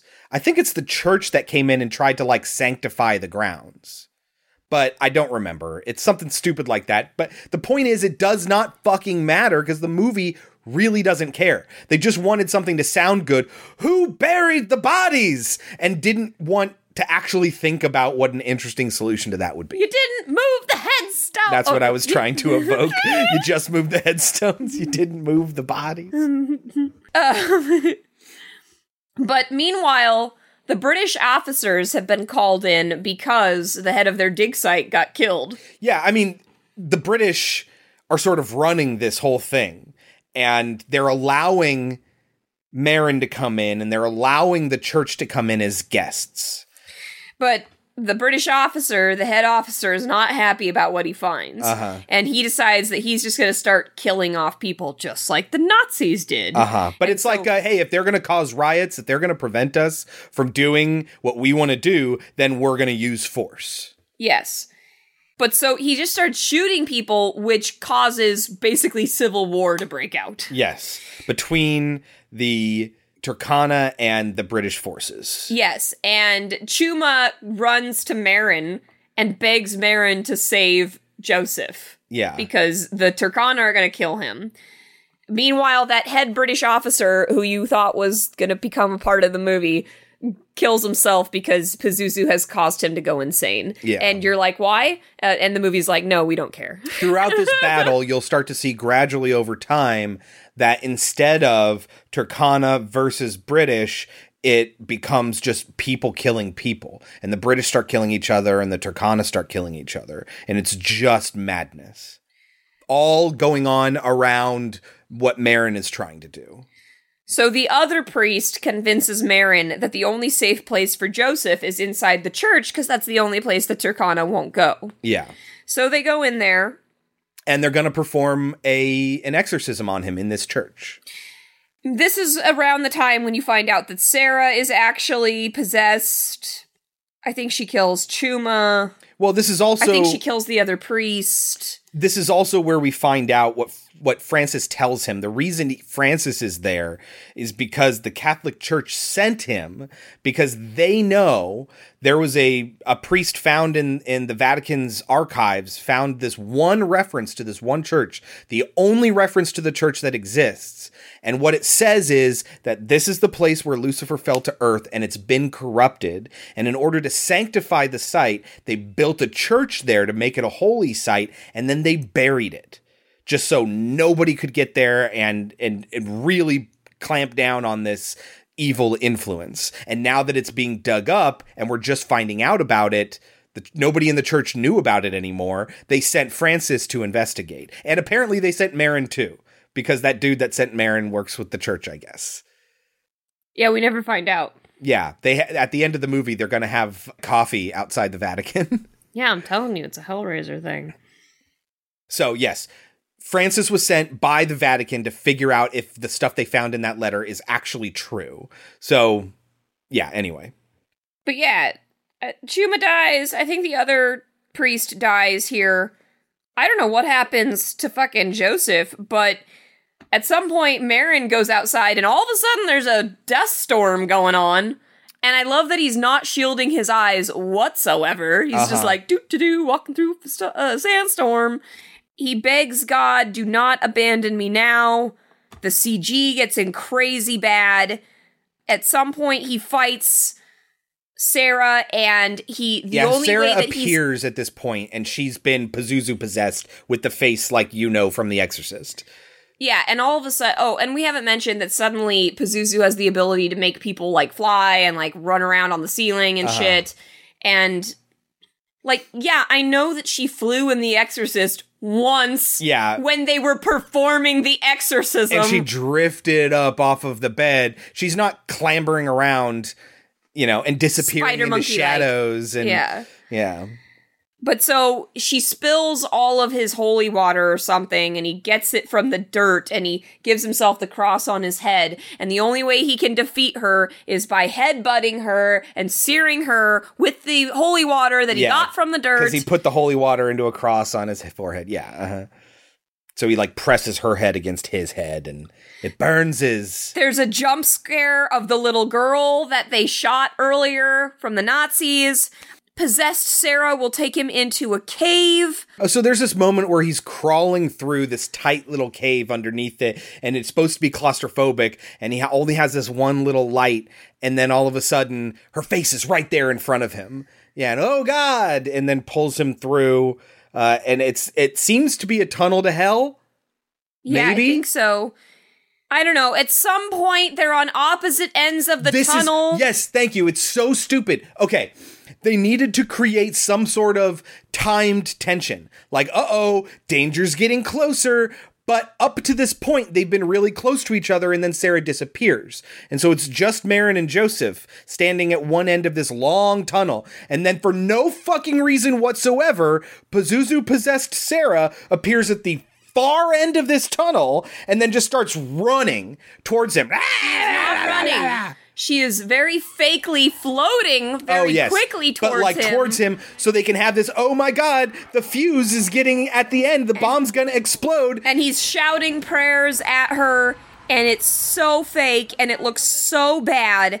And I wrote, dear Lord, there's so much bad to this film, and yet there's a little bit of good. There is a little bit of good. That really wants to get out, but there's just no way for it to survive this bullshit. And then... she's like bleeding out of the back of the head? So for whatever reason, he said enough power of Christ compels yous or whatever.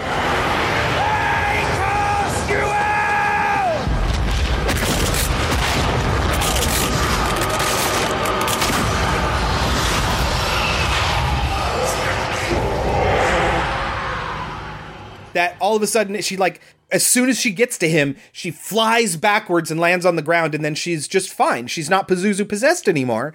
And then when he's like, oh, Sarah, you're alive, and then just blood gushing from the back of her head for no reason. and then she dies. Sarah is dead. And so Marin has to carry Joseph out of this church, and the sandstorm there is a reason for the sandstorm, buried the church again. And what does he lose in the sandstorm as well? As he's trying to take care of someone, I don't remember specifically who, he sets, and he has pockets, but he sets this Pazuzu figurine head down on the ground, and then it buries that too. And then he can't find it again. Which is why he'll find it in the new Exorcist. Yes. Well, I guess that's what they're excavating in the new Exorcist. And won't be like, holy shit. Oh, we didn't mention that when he's down in the pit of the place, he does find that statue. Yes. That we will see in the other one too. At least that one kind of makes sense, because in the original Exorcist, the statue's not really there. It's like a memory. Yeah. So that makes more sense than him losing the head and then finding it again. Right. So Francis is dead. Sarah is dead. The lieutenant dude is dead. Jeffries is dead. Joseph is still alive. And so is Father Marin. And the church is buried again, and then we cut to Marin at a cafe in Rome with that weird dude who sent him on the mission in the first place. Yeah, and Marin's like, well, everybody's dead now, and the guy goes, but you found something, didn't you? No, that's not how it goes. He hands him that piece of cloth that's shaped like Pazuzu's head, and he says he didn't find it. And then the dude says, you found something, though, didn't you? I couldn't find what you were looking for. But you found something, didn't you? Like, that's what it is. His faith. Yeah, as if that was the whole plan all along. Yes. We just need to get Marin back into his faith. That's all we really want. As if, we got exactly what we were planning. Really? Your plan was for everyone to die just so Marin could get his faith again? Yes. And then we see Marin walk up to a very fake Vatican. Oh, yeah. It's really bad CG of him going back to the Vatican. But it's this moment where he's like, oh, I'm not Mr. Marin anymore. Because he insisted he call him Mr. Marin. And the dude calls him Mr. Marin. And now he's like, it's Father Marin or whatever. I expected like a musical cue, like at the end of Mission Impossible or something. Dun, dun, dun, dun, dun, dun, dun, dun. But no, didn't come. You just see him walk. Or maybe Tubular Bells would start. Yes, yeah, maybe, yeah. No, we just get Stellan Skarsgård as Father Marin walking in front of a very fake Vatican. Horrible CG, as if he's really in the Vatican. Yeah, it's pretty bad. It's a bad movie, guys. It's a really bad movie. It's not the worst movie. No. There's some good in it, but it's so buried by everything else. During the exorcism, I didn't talk about this when we were talking about the exorcism, but I wrote, well, at the end of the movie there's an exorcism. Well, I guess there needed to be an exorcism at some point. It is called The Exorcist. Okay, so let's talk about the directors. John Frankenheimer, I said, he stepped down because he was dying. This happened 1 month before he actually died. Morgan Creek, who produced the movie, hired Paul Schrader to make the movie, and they gave him $30 million, I want to say, to make this movie. He acknowledged that the movie he gave them was not what they wanted. He knew it wasn't what they wanted. What they wanted was a lot of bloody violence and gore. For some reason, Morgan Creek really wanted this Exorcist movie to be gory. Well, it's because, think about it. What do you remember the most about the original Exorcism? What's the first thing that comes to mind? The gross out shit, right? Her vomiting on everyone, her face. That's the first thing that comes to mind. Right, but it's not heads exploding. Right, no, I know. My point is, people who don't understand the genre. Yes. They think back 100%. to the Exorcist and they're like, you know what I remember? I remember gross shit.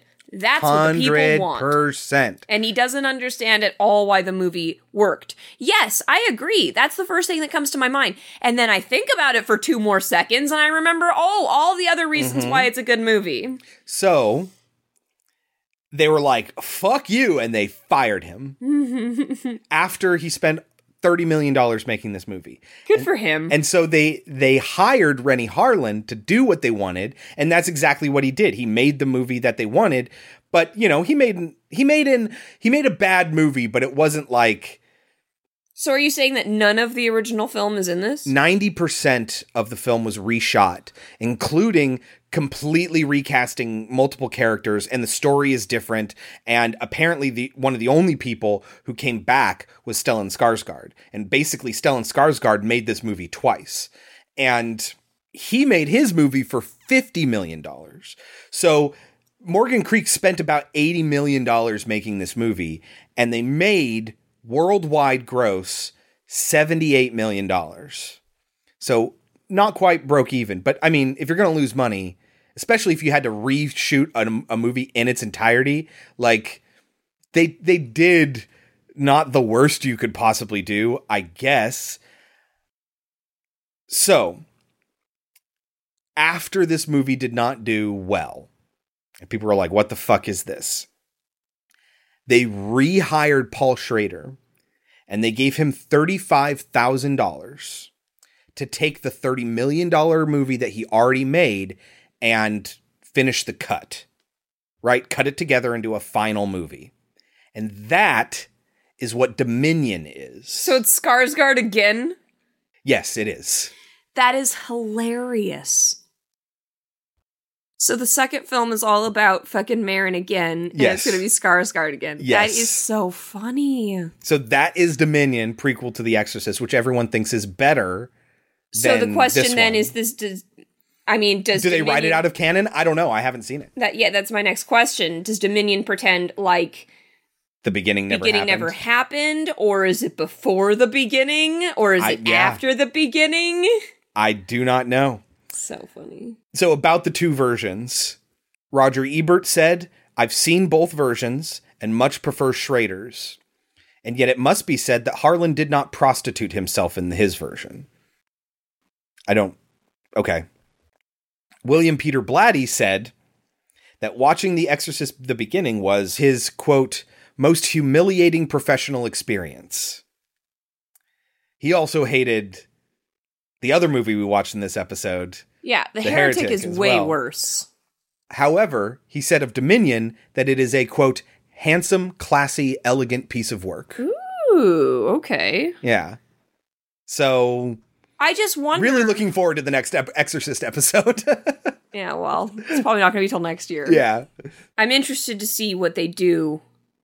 If the whole reason they didn't like it is because there's no violence, I'm curious as to what the movie is. Right. That they turned down and said, we don't want whatever this is. We want the gore.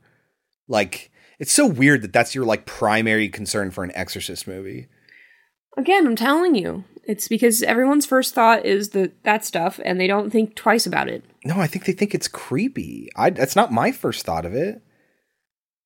Anyway, what do you think this movie has on Rotten Tomatoes? 11? It's actually 10.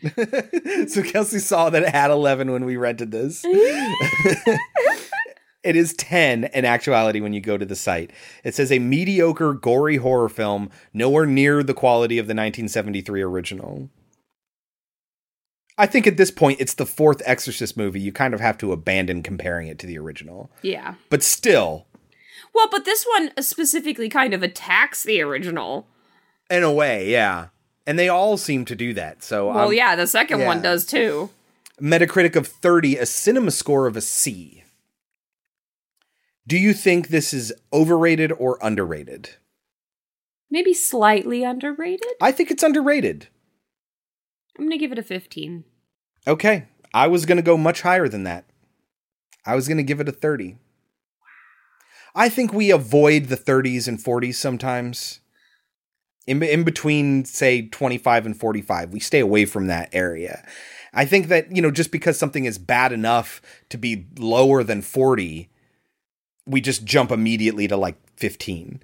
And so I think there's some quality in this. So do I. It is boringly long. Yes. And the gore comes out of fucking nowhere. And a lot is really stupid. Yes. But it's not an incompetent film. No. That's why I think it deserves more than a 10. I'm giving it 15. Oh yeah, much more than 10. I will never watch this again. I understand. And I won't ever watch it again either, but I can still recognize that there's a little bit more good here than there was in The Heretic, which I gave a 15 and you gave a 5. Movie is terrible. It really is. I will tell everyone to never watch that film. Well, that is the first of our prequel-sequel Exorcist episodes. We have one more left sometime in the future that I'm very, very excited for. So that's this week. What are we watching next week? Next week is a recommendation week. Cool. As well as a double feature. Let's hear it. We will be watching Invasion of the Body Snatchers. Whoop whoop. And The Invasion. We are watching The Invasion. Yes. Because this was recommended to us by Jeffrey and Anthony. Is Invasion the one with Nicole Kidman? It is. Okay. And James Bond. Okay. All right. But we're watching But we're watching the 1978 Yeah, not version. the original Not the Invasion of the original Body one. Snatchers, but, the Invasion of the Body Snatchers. The one everyone knows. Yes. With Donald Sutherland. Where he points and goes, oh! Yes. Yeah, that one. 1978's Invasion of the Body Snatchers with Donald Sutherland, and 2007's The Invasion with Nicole Kidman and Daniel Craig. That's next week. Until then, you can always reach us at our website, podcemetery.com. Get a list of every movie we've ever covered in alphabetical order. Find a movie that you're interested in and click on the poster to get that episode and listen to it. That's a great way to review our back catalog. Don't forget to follow us on Twitter at Pod Cemetery. We do a lot of extra stuff on Twitter for every week. Usually while we're editing the episode, we'll come up with additional things we want to share with you guys. Follow us in your podcatcher of choice. Also, don't forget to rate and review. A 5-star written review is the biggest help you can give us there, because these algorithms put more weight if you took the time to write something. So 5 stars, fantastic. Thank you all very, very much. 5-star written review is even better than that. Even better than that, sharing us with your friends. And even better than that is listening in the GD first place. Thank you all very much. We love each and every one of you. Until next week, I've been Chris. I've been Kelsey. And this has been Pod Cemetery. But before we go, Kelsey, any last words? Get thee hence, Satan!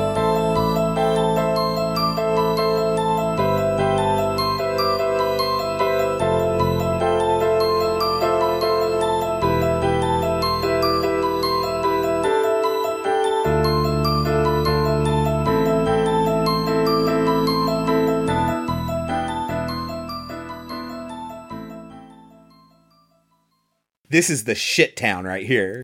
Sometimes when Lavinia looks at me, she reminds me of Ron Perlman from the Beauty and the Beast TV series. That's the shape of her face. There are cats that look a lot more like him, the ones that have the sort of longer faces. It's kind of remarkable how good a job they did on that, on this TV show from the 90s. Are we going to use the actual clip or the clip from the bunnies? My clip from the bunnies is way better. I think I've lost my faith, Tom.